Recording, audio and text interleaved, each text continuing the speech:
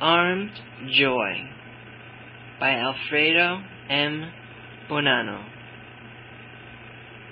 Introduction. This book was written in 1977 in the momentum of the revolutionary struggles taking place in Italy at the time, and that situation, now profoundly different, should be borne in mind when reading it today. The revolutionary movement, including the anarchist one, was in a developing phase and anything seemed possible, even a generalization of the armed clash. But it was necessary to protect oneself from the danger of specialization and militarization that a restricted minority of militants intended to impose on the tens of thousands of comrades who were struggling with every possible means against repression and against the state's attempt, rather weak to tell the truth, to reorganize the management of capital. That was the situation in Italy, but something similar was taking place in Germany, France, Great Britain, and elsewhere. It seemed essential to prevent the many actions carried out against the men in structures of power by comrades each day from being drawn into the planned logic of an armed party such as the Red Brigades in Italy. This is the spirit of the book.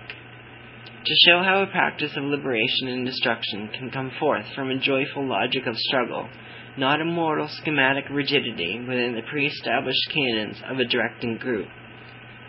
Some of these problems no longer exist. They have been solved by the hard lessons of history. The collapse of real socialism suddenly redimensioned the directing ambitions of Marxists of every tendency for good. On the other hand, it has not extinguished, but probably inflamed the desire for freedom and anarchist communism that is spreading everywhere, especially among the young generations. In many cases, without having recourse to the traditional symbols of anarchism, its slogans and theories also considered with an understandable, but not shareable, gut refusal to be affected with ideology. This book has become topical again, but in a different way. Not as a critique of a heavy monopolizing structure that no longer exists, but because it can point out the potent capabilities of the individual on his or her road with joy to the destruction of all that which oppresses and regulates them. Before ending, I should mention that the book was ordered to be destroyed in Italy. The Italian Supreme Court ordered it to be burned. All the libraries who had a copy received a circular from the Home Ministry ordering its incineration. More than one librarian refused to burn the book, considering such a practice to be worthy of the Nazis or the Inquisition, but by law the volume cannot be consulted. For the same reason, the book cannot be distributed legally in Italy, and many comrades had copies confiscated during a vast wave of raids carried out for that purpose. I was sentenced to 18 months' prison for writing this book. Alfredo M. Bonanno. Catania, July 14th, 1993. In Paris, 1848, the revolution was a holiday without a beginning or an end. Bakunin. Chapter 1. Why on earth did these dear children shoot Montanelli in the legs? Wouldn't it have been better to shoot him in the mouth? Of course it would, but it would also have been heavier, more vindictive and somber. To lame a beast like that can have a deeper, more meaningful side to it, which goes beyond revenge, beyond punishing him for his responsibility. Fascist journalist and boss's lackey that he is. To lame him forces him to limp, makes him remember. Moreover, laming is a more agreeable pastime than shooting in the mouth with pieces of brain squirting out through the eyes. The comrade who sets off in the fog every morning and walks into a stifling atmosphere of the factory or the office, only to see the same faces, the foreman, the timekeeper, the spy of the moment, the Stakhanovic with 7 children to support, feels the needs for revolution, the struggle and the physical clash, even a mortal one. But he also wants to bring himself some joy, right now, right away. And he nurtures this joy in his fantasies as he walks along, head down into the fog, spends hours on trains or trams, suffocates in the pointless goings-on of the office, or admits the useless bolts that serve to hold the useless mechanisms of capital together. Remunerated joy, weekends off, or annual holidays paid by the boss is like paying to make love. It seems the same, but there's something lacking. Hundreds of theories pile up in books, pamphlets, and revolutionary papers. We must do this, do that, see things the way this one said or that one said, because they are the true interpreters of the this or the that ones of the past, those in capital letters who fill up the stifling volumes of the classics. Even the need to keep them close at hand is all part of the liturgy.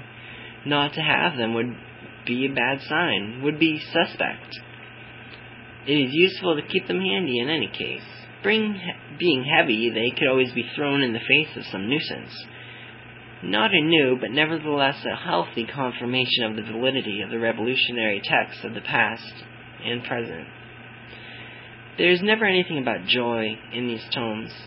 The austerity of the cloister has nothing to envy of the atmosphere one breathes in their pages.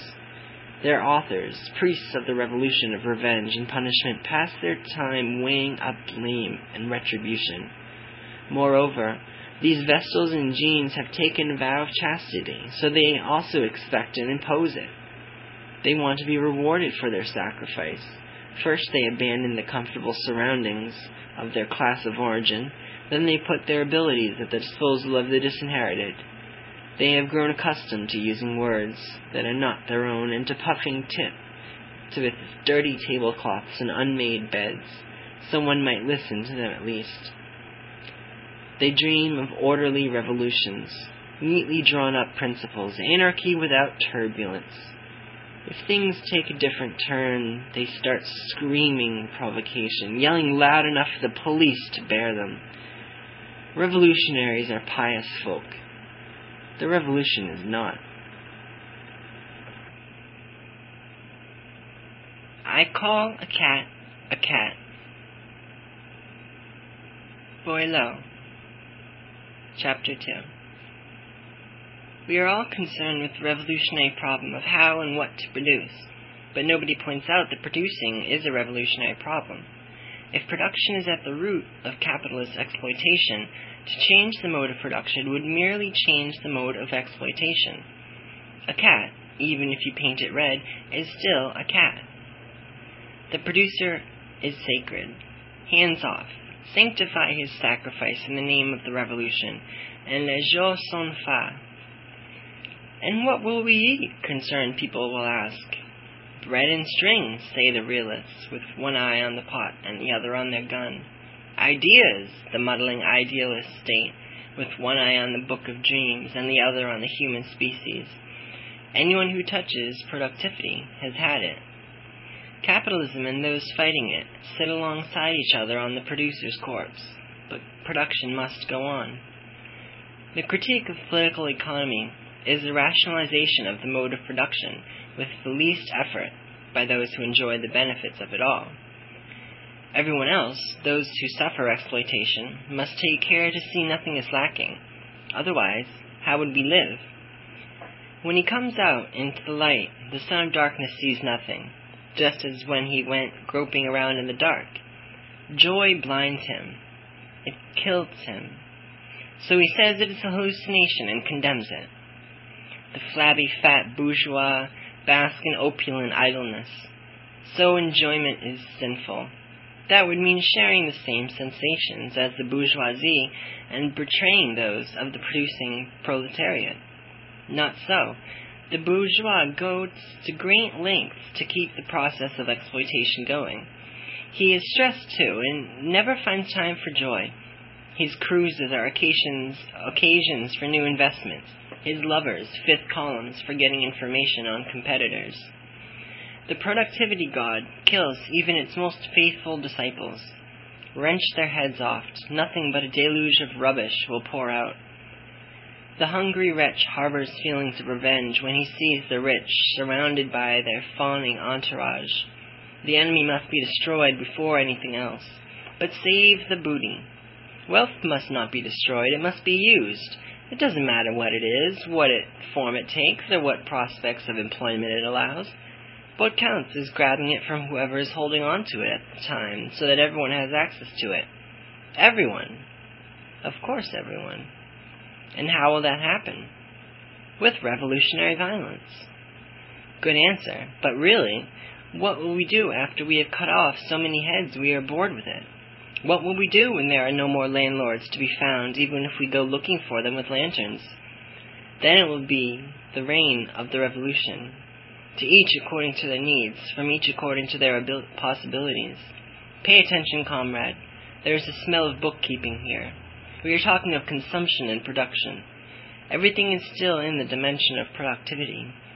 Arithmetic makes you feel safe. 2 and 2 make 4. Who would dispute this, quote, truth? Numbers rule the world. If they have done till now, why shouldn't they continue to? We all need something solid and durable. Stones to build a wall, to stem the impulses that start choking us. We all need objectivity. The boss swears by his wallet, the peasant by his spade, the revolutionary by his gun. Let in a glimmer of criticism, and the whole scaffolding will collapse.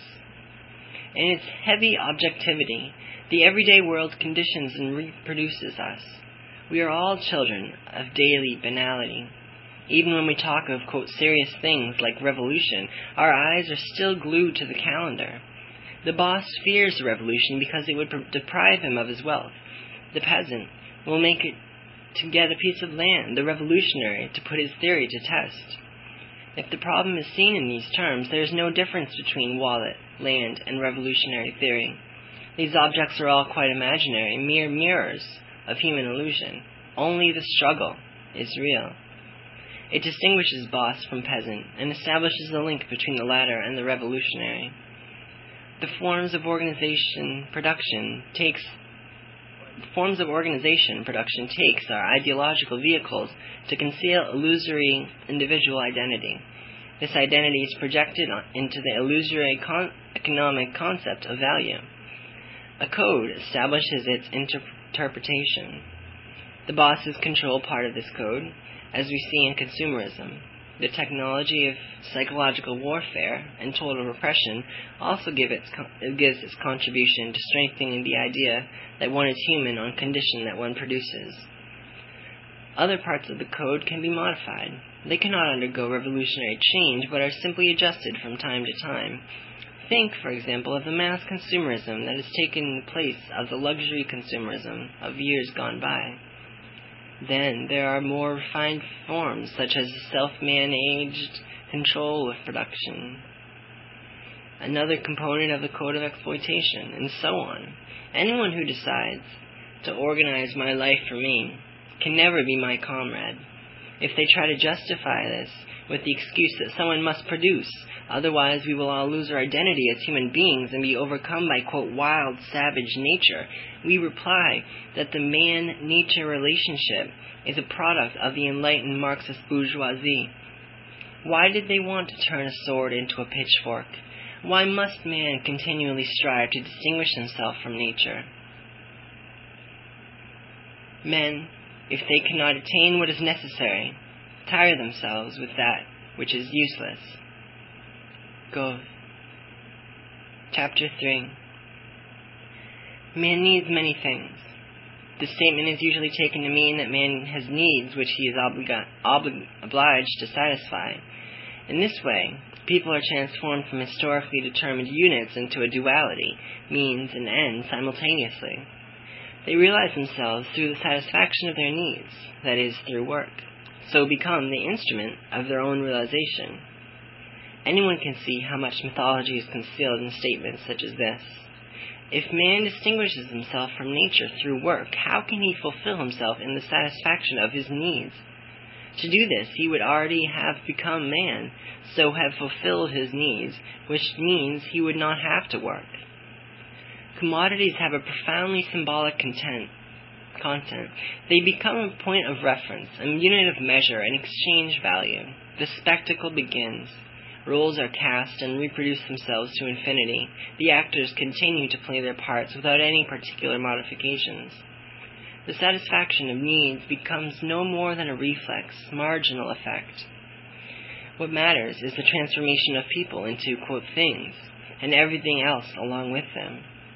Nature becomes a, quote, thing. Used, it is corrupted, and man's vital instincts along with it. An abyss gapes open between nature and man. It must be filled, and the expansion of the commodity market is seeing to it.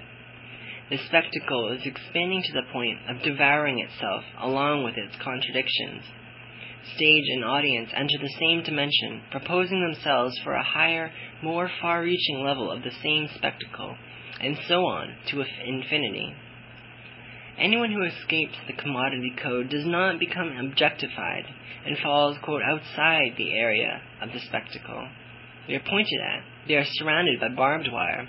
If they refuse englobement or an alternative form of codification, they are criminalized. They are clearly mad. It is forbidden to refuse the illusory in a world that has based reality on illusion, concreteness on the unreal. Capital manages this spectacle according to the laws of accumulation, but nothing can be accumulated to infinity, not even capital. The quantitative process in absolute is an illusion, a quantitative illusion to be precise. The bosses understand this perfectly. Exploitation adopts different forms and ideological models precisely to ensure this accumulation in qualitatively different ways, as it cannot continue in the quantitative aspect indefinitely. The fact that the whole process becomes paradoxical and illusory does not matter much to capital, because it is precisely that which holds the reins and makes the rules. If it has to sell illusion for reality and that makes money, then let's just carry on without asking too many questions. It is the exploited who foot the bill, so it is up to them to see the trick and worry about recognizing reality. For capital, things are fine as they are, even though they are based upon the greatest conjuring show in the world. The exploited almost feel nostalgia for this swindle. They have grown accustomed to their chains and have become attached to them. Now and then they have fantasies about fascinating uprising and bloodbaths, and they let themselves be taken in by the speeches of new political leaders. Obama. The Revolutionary Party extends capital's illusory perspective to horizons it could never reach on its own. The quantitative illusion spreads. The exploited join up, count themselves, draw their conclusions. Fierce slogans make bourgeois hearts miss a beat. The greater the number, the more the leaders prance around arrogantly, and the more demanding they become. They draw great programs for the conquest of power. This new power prepares to spread out on the remains of the old. Bonaparte's soul smiles in satisfaction. Of course, deep changes are being programmed in the code of illusions, but everything must be submitted to the symbol of quantitative accumulation. The demands of the revolution increase as militant forces grow, in the same way as the rate of the social profit that is taking the place of private profit must grow. So capital enters a new illusory spectacle. Phase. Old needs press on insistently under new labels. The productivity god continues to rule, unrivaled. How good is it to count ourselves? It makes us feel strong. The unions count themselves, the parties count themselves, the bosses count themselves, so do we. Ring a roses. Then when we stop counting, we try to ensure that things stay as they are. If change cannot be avoided, we'll bring it about without disturbing anyone. Ghosts are easily penetrated. Every now and then, politics come to the fore. Capital often invents ingenious solutions. Then social peace hits us, the silence of the graveyard. The illusion spreads to such an extent that the spectacle absorbs nearly all the available forces. Not a sound. Then the defects and the monotony of the mise en scène. The curtain rises on unforeseen situations. The capitalist machinery begins to falter. Revolutionary involvement is discovered. It happened in '68. Everyone's eyes nearly fell out of their sockets. Everyone extremely ferocious, leaflets everywhere, mountains of leaflets and pamphlets and papers and books, old ideological differences lined up like tin soldiers. Even the anarchists rediscovered themselves, and they did so historically according to the needs of the movement. Everyone was quite dull-witted, the anarchists too. Some people woke up from their spectacular slumber and, looking around for space and air to breathe, seeing anarchists, said to themselves, "At last, here's who I want to be with." They soon realized their mistake. Things did not go as they should have done in that direction either. There too, stupidity and spectacle. And so they ran away. They closed up in themselves. They fell apart, accepted capital's game. And if they didn't accept it, they were banished, even by the anarchists. The machinery of '68 produced the best civil servants of the new techno-bureaucratic state, but it also produced its antibodies. The process of quantitative illusion became evident. On the one hand, it received fresh lymph to build a new view of the commodity spectacle. On the other, there was a flaw. It has become blatantly obvious that confrontation at the level of production is ineffective. Take over the factories and fields and schools and neighborhoods and self-manage them, the old evolutionary anarchists proclaimed. We will destroy power in all its forms, they added, but without getting to the roots of the problem. Although conscious of its gravity and extent, they preferred to ignore it, puffing their hopes in the creative spontaneity of the revolution. But in the meantime, they wanted to maintain control of production. Whatever happens, whatever creative forms the revolution might express, we must take over the means of production, they insisted. Otherwise, the enemy will defeat us at that level. So they began to accept all kinds of compromise. They ended up creating another, even more macabre spectacle. And spectacular illusion has its own rules. Anyone who wants to direct it must abide by them. They must know and apply them, swear by them. The first is that production affects everything. If you do not produce, you are not a man. The revolution is not for you. Why should we tolerate parasites? Should we go to work in place of them, perhaps? Should we see to their livelihood as well as our own? Besides, wouldn't all these people with vague ideas and acclaimed doing as they please not turn out to be, quote, objectively useful to the counter-revolution?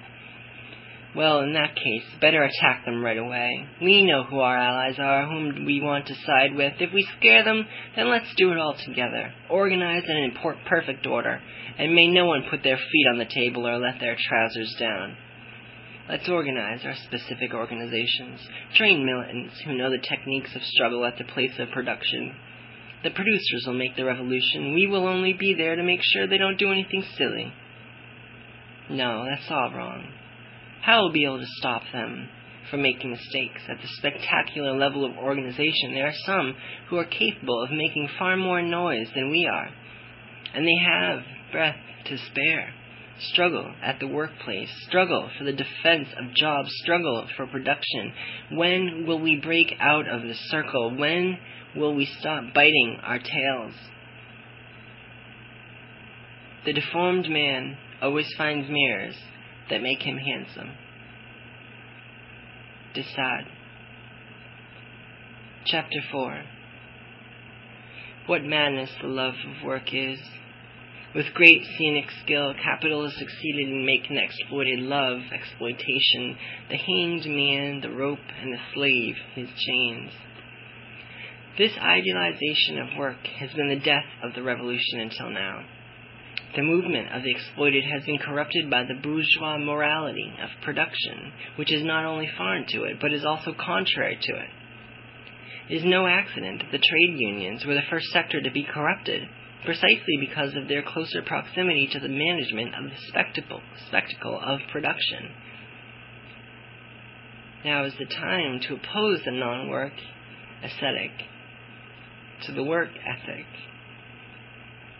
We must counter the satisfaction of spectacular needs imposed by consumer society with the satisfaction of man's natural needs seen in the light of that primary essential need, the need for communism.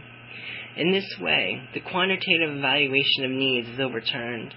The need for communism transforms all other needs and their pressures on man. Man's poverty, the consequence of exploitation, has been seen as the foundation of future redemption. Christianity and evolutionary movements have walked hand in hand throughout history.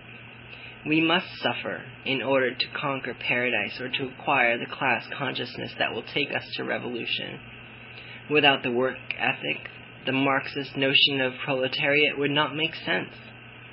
But the work ethic is a product of the same bourgeois rationalism that allowed the bourgeoisie to conquer power. Corporatism resurfaces through the mesh of proletarian internationalism. Everyone struggles within their own section. At most, they contact similar ones in other countries through the unions. The monolithic multinationals are opposed by monolithic international unions. Let's make the revolution, but save the machinery, the working tool, that mythical object that reproduces the historical virtue of the bourgeoisie, now in the hands of the proletariat. The heir to the revolution is destined to become the consumer and main actor of the capitalist spectacle of tomorrow. Idealized at the level of the class as the beneficiary of its outcome, the revolutionary class disappears in the idealization of production. When the exploited come to be enclosed within a class, all the elements of the spectacular already exist, just as they do for the class of exploiters. The only way for the exploited to escape the globalizing project of capital is through the refusal of work, production, and political economy. But refusal of work must not be confused with lack of work in a society which is based on the latter. The marginalized look for work. They do not find it. They are pushed into ghettos. They are criminalized. Then that all becomes part of the management of the productive spectacle as a whole.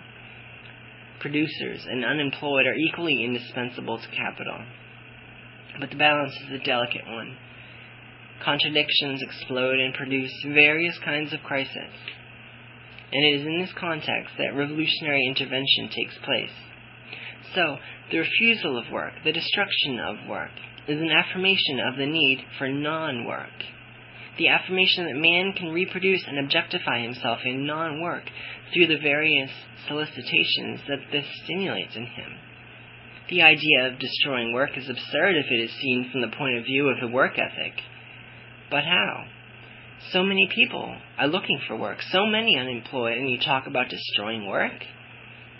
The Luddite ghost appears and puts all the revolutionaries who have read all the classics to fright. The rigid model of the frontal attack on capitalist forces must not be touched. All the failures and suffering of the past are irrelevant.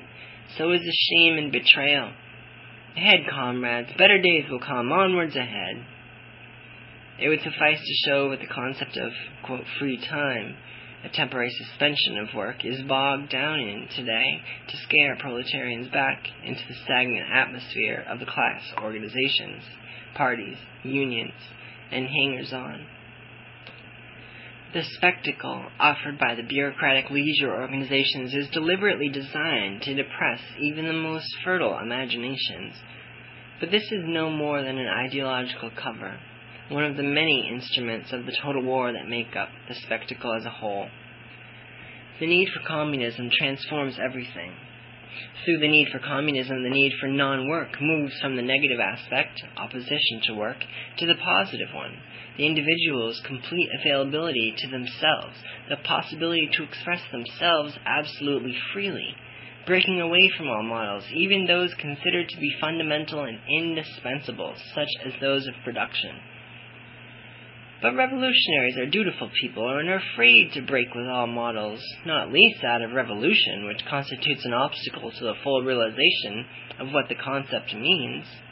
They are afraid they might find themselves without a role in life. Have you ever met a revolutionary without a revolutionary project? A project that is well defined and presented clearly to the masses? Whatever kind of revolutionary would be one who claimed to destroy the model, the wrapping, the very foundations of the revolution? By attacking concepts such as quantification, class, project, model, historical task, and other such old stuff, one would run the risk of having nothing to do, of being obliged to act in reality modestly, like everyone else, like millions of others who are building the revolution day by day without waiting for signs of a fatal deadline. And to do this, you need courage. With rigid models and little quantitative games, you remain within the realm of the unreal. The illusory project of the revolution, an amplification of the spectacle of capital. By abolishing the ethic of production, you enter revolutionary reality directly. It is difficult even to talk about such things because it does not make sense to mention them in the pages of a treatise. To reduce these problems to a complete and final analysis would be to miss the point. The best thing would be an informal discussion, capable of bringing about the subtle magic of wordplay. It is a real contradiction to talk of joy seriously. Summer nights are heavy. One sleeps badly in tiny rooms. It is the eve of the guillotine. Zoe d'Alexandre. Chapter 5. The exploited also find time to play, but their play is not joy. It is a macabre ritual, an awaiting death, a suspension of work in order to lighten the pressure of the violence accumulated during the activity of production. In the illusory world of commodities, play is also an illusion. We imagine we are playing, while all we're really doing is monotonously repeating the roles assigned to us by capital. When we become conscious of the process of exploitation, the first thing we feel is a sense of revenge. The last is joy. Liberation is seen as setting right a balance that has been upset by the wickedness of capitalism, not as the coming of a world of play to take the place of the world of work. This is the first phase of the attack on the bosses. The phase of immediate awareness. What strikes us are the chains, the whip, the prison walls, sexual and racial barriers. Everything must come down. So we, as ourselves, strike the adversary to make them pay for their responsibility. During the night of the guillotine, the foundations for a new spectacle are laid. Capital regains strength. First the bosses' heads fall, and then those of the revolutionaries. It is impossible to make the revolution with the guillotine alone. Revenge is the antechamber of power. Anyone who wants to avenge themselves requires a leader to take them to victory and restore wounded justice. And whoever cries for vengeance, wants to come into possession of what has been taken away from them. Right to the supreme abstraction, the appropriation of surplus value. The world of the future must be one where everyone works. Fine. So we will have imposed slavery on everyone with the exception of those who make it function and who, precisely for that reason, become the new bosses. No matter what, the bosses must pay for their wrongs. Very well. We will carry, quote, the Christian ethic of sin, judgment, and reparation into the revolution, as well as the concepts of, quote, debt and, quote, payment, clearly of mercantile origins. This is all part of the spectacle. Even when it is not managed by power directly, it can easily be taken over. Role reversal is one of the techniques of drama. It might be necessary to attack using the arms of revenge and punishment at a certain moment in the class struggle. The movement might not possess any others, so it will be the moment for the guillotine. But revolutionaries must be aware of the limitations of such arms. They should not deceive themselves or others. Within the paranoid framework of a rationalizing machine such as capitalism, the concept of the revolution of revenge can even become part of the spectacle as it continually adapts itself. The movement of production seems to come about thanks to the blessing of economic science, but in reality it is based on the illusory anthropology of the separation of tasks. There is no joy in work, even if it is self-managed. The revolution cannot be reduced to a simple reorganization of work. Not that alone. There is no joy in sacrifice, death, and revenge, just as there is no joy in counting oneself. Arithmetic is a negation of joy. Anyone who desires to live does not produce death. A transitory acceptance of the guillotine leads to its institutionalization. But at the same time, anyone who loves life does not embrace their exploiter. To do so would signify that they are against life in favor of sacrifice, self-punishment, work, and death. In the graveyard of work, centuries of exploitation have accumulated a huge mountain of revenge. The leaders of the revolution sit upon this mountain impassively. They study the best way to draw profit from it. So the spur of revenge must be addressed against the interests of the new caste in power symbols and flags, slogans and complicated analyses. The ideological apparatus does everything that is necessary. It is the work ethic that makes this possible. Anyone who delights in work and wants to take over the means of production does not want things to go ahead blindly. They know by experience that the bosses have had a strong organization on their side in order to make exploitation work. They think that just as strong and perfect an organization will make liberation possible. Do everything in your power. Productivity must be saved at all costs. What a swindle. The work ethic is the Christian ethic of sacrifice. The boss's ethic, thanks to which the massacres of history have succeeded each other with worrying regularity. These people cannot comprehend that it would be possible not to produce any surplus value, and that one could also refuse to do so. That it is possible to assert one's will not to produce, thus struggling against both the boss's economic structures and the ideological ones that permeate the whole of Western thought. It is essential to understand that the work ethic is the foundation of the quantitative revolutionary project. Arguments against work would be senseless if they were made by revolutionary organizations with their logic of quantitative growth. The substitution of the work ethic with the aesthetic of joy would not mean an end to life, as so many worried comrades would have it. To the question, what will we eat? One could quite simply reply, what we produce. Only production would no longer be the dimension in which man determines himself, as that would come about in the sphere of play and joy. One could produce as something separate from nature, and then join with it as something that is nature itself. So it would be possible to stop production at any moment when there is enough. Only joy would be uncontrollable, a force unknown to the civilized larvae that populate our era, a force that will multiply the creative impulse of the revolution 1,000-fold.